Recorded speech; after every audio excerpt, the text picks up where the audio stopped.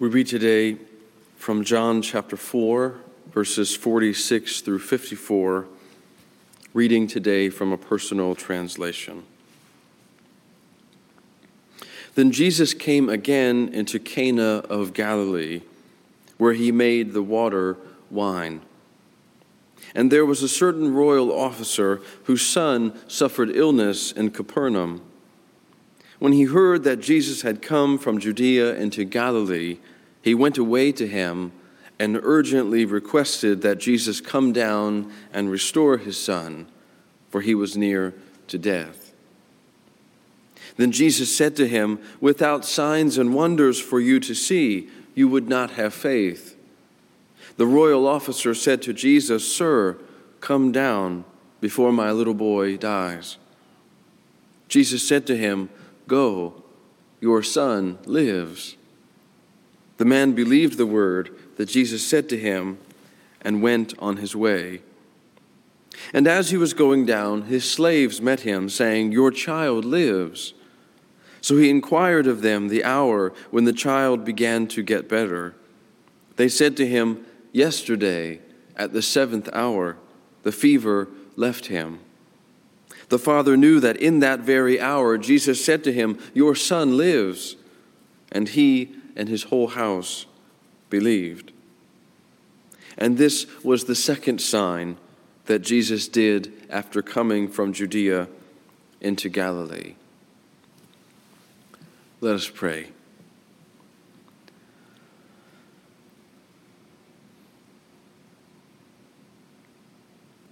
Spirit of the living God, reveal your word to us this day, that we might have life in your name. Amen.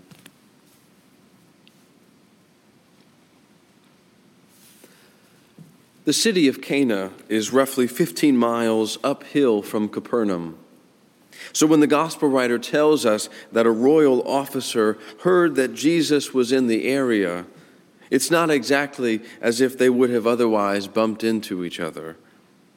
The writer's decision not to mention how the local authorities learned that Jesus was in the region almost feels a little bit suspicious, as if to suggest that some were already on the lookout for his return, but we know why.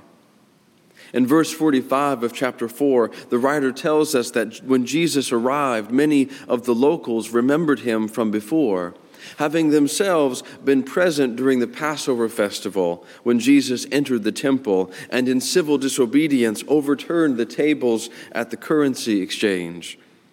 Such a spectacle appears to have placed the local authorities on high alert as they watched to see what else he might do and whether Jesus was poised to lead a revolution against the Roman Empire, something the authorities would be ready to strike down by any means necessary.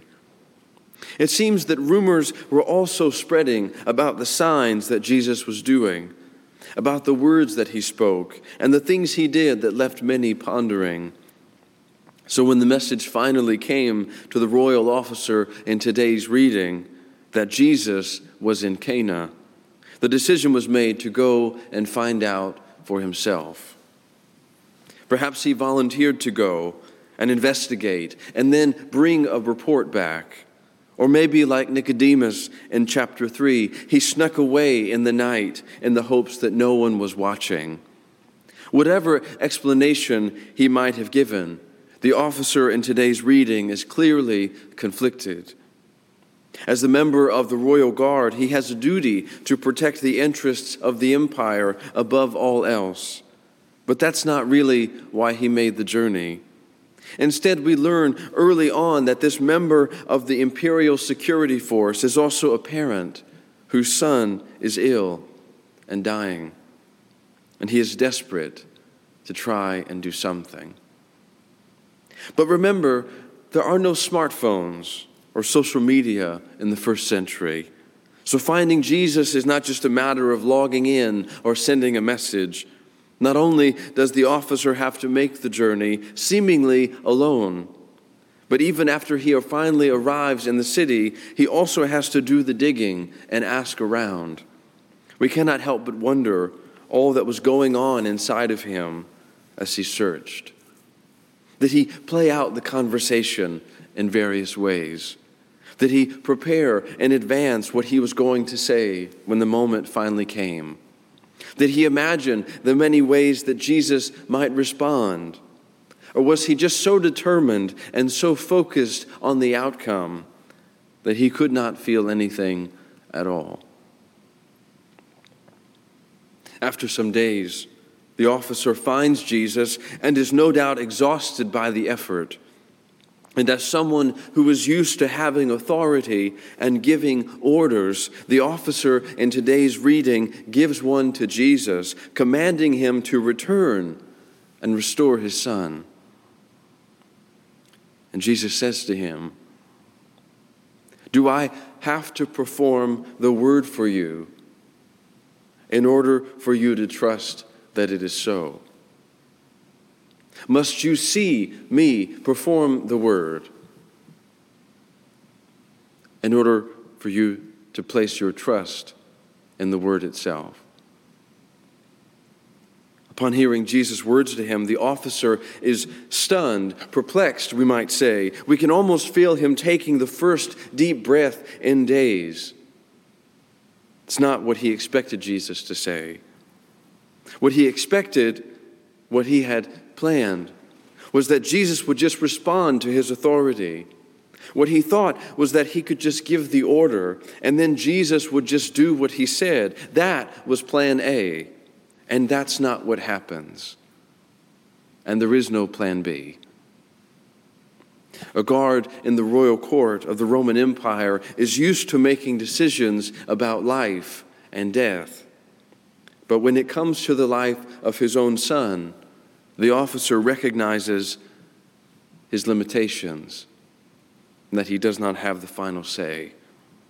So he decides to do what does not come very easy for him, and that is he decides to speak the truth from his gut, abandoning all claims to royal authority. The officer sets aside the power of his office and lays down all of his desire to control the outcome of the situation, and then he looks at Jesus. He looks at Jesus and sees Jesus looking right back at him, a broken man whose world is falling to pieces. And with tears in his eyes, he says to Jesus, "Sir, please come down. Please, won't you come down before my little boy dies?"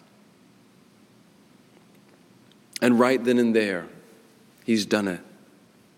The mask and the pretense that he's so used to wearing have just fallen. He will never again be the person that he was before, for he has just poured out from the depths of his heart and spoken to Jesus the most honest thing that could have been said. And that is prayer. And Jesus, seeing him there, so open and willing and genuine, says to him, "Go. Your son lives." And the gospel writer tells us that he trusted in the word that Jesus spoke to him, and he went on his way, beginning the journey home.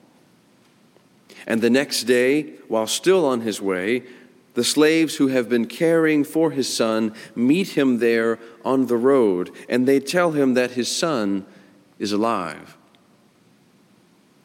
How? When? He asks them. And they answer him, "It was yesterday afternoon, around 1 p.m. And at that moment, the man remembers that it was in that same hour that Jesus had spoken to him. And the scriptures say that he and his whole house believed.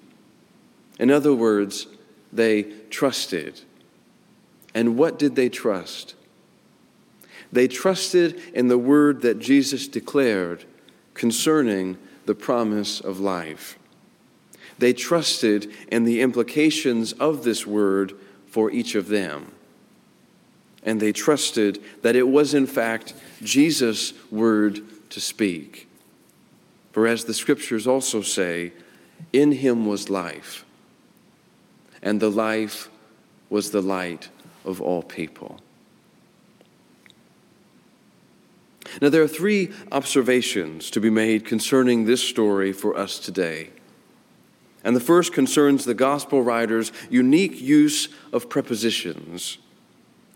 3 times in these verses from John chapter 4, we are told that Jesus came into Galilee. And in contrast, the man in today's reading requests for Jesus to come down, a word that also means to descend. Now, on the surface, of course, this is simply a recognition that Cana is physically uphill from Capernaum. Beneath the surface, however, is an important theological observation about the location of the presence of God in the story of Jesus. The man in today's reading asks Jesus to come down because he requests for Jesus to draw near from far away. That is, to come close in proximity to the place where his son is ill and suffering. But the writer of the gospel understands that Jesus, as the embodied word of God, has by the very nature of his life and breath already become very near to us.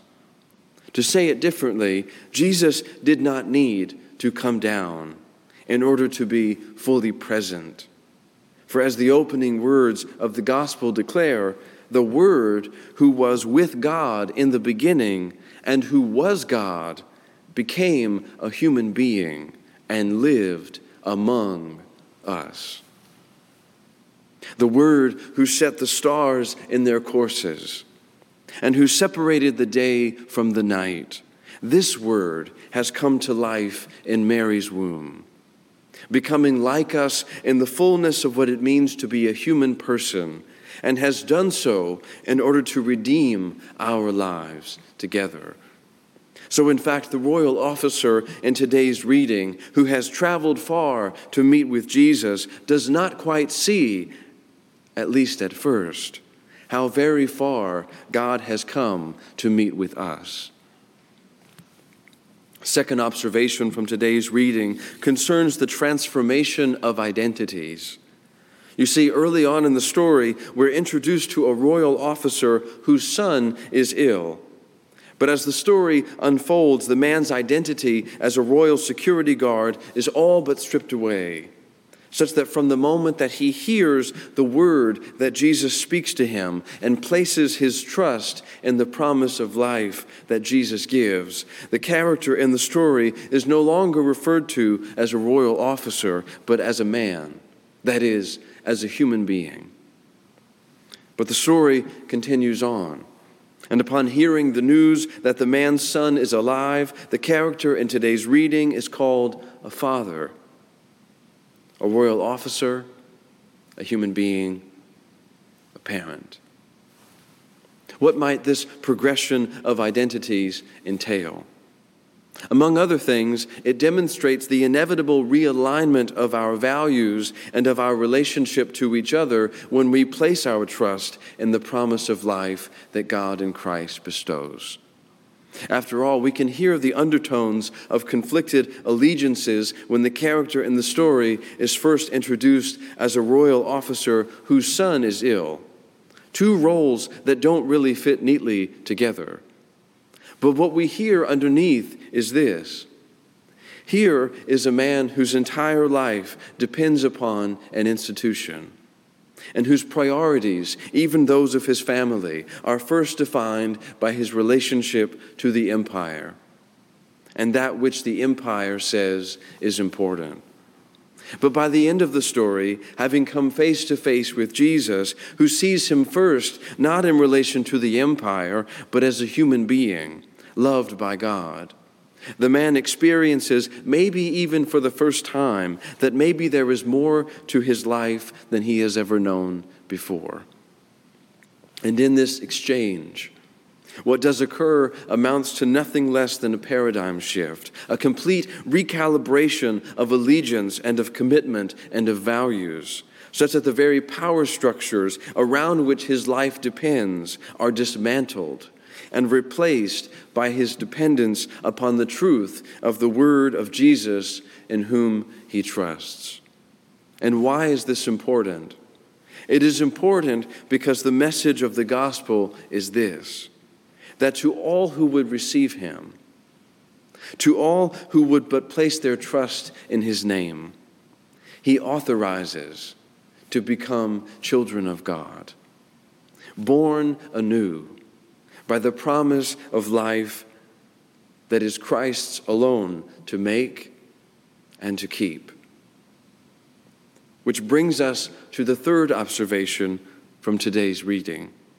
And that observation is simply this: that the Father in today's reading did not first believe the promise of Jesus for himself.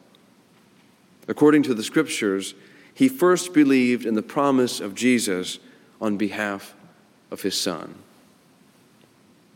Relatedly, upon a close reading of the story, we may find ourselves asking, where are the disciples? They were here just a few verses ago, and in fact, the last thing that Jesus says to them before they disappear from the narrative is this: I am completing the work of the one who sent me. And I, Jesus says to them, am sending you. So look around you, he says. Open your eyes and see for yourselves that the fields are ripe for gathering fruit for eternal life. Now, it could be that the disciples decided to take Jesus at his word, and so they're not in the story because they're out busy doing other things. Or perhaps they're right here in the midst of the story, listening silently and learning from the faith that we too can possess on another's behalf. For there, in the trust of this man, is the mission of the church: to have faith in the life-giving promises of Jesus, not just for ourselves, but for our neighbors, for our families, for our friends, for our children, for our partners, for our loved ones, and for our co-workers, for the guy at the post office whose name we can never seem to remember, for the lady down the street who never cleans up after her dog, for the man who was rude to you at the grocery store, for the person you just unfriended on Facebook, for the people whose pain we may have caused, for the people whose suffering we want to ignore, for the people whose belligerence we try to excuse, for the people who have gone on before us to the place that Christ has prepared, for all of the spaces in between us and the people we come into contact with, whose lives and whose stories are being redeemed, even as we gather here in this moment together. It is our response to God's promise of life and love for each of us that will have a direct effect, not only on the stories that we tell, but also the stories that we live, by making room for God to do a work that God can only do if we choose to participate. Because our faith has consequences. And the church, as a community born by the promise of life that God in Christ bestows, lives to bear witness to this promise in acts of love and dignity for the people around us. The church exists to be instruments of the salvation of God. And we have no other vocation, no other reason for being, apart from our being called as the sent people of Jesus. So may our lives become a demonstration of the good news that we have received. Good news that God intends for us to share in community with each other, so that the life that Jesus promises to us may become a reality in the here and now by the presence of the Holy Spirit, who makes the love of God real to us, energizing us to become a church whose eyes are open wide to a world that Christ is redeeming, and whose lives are a humble sign of the salvation of God, a promise of life that knows no end. Amen.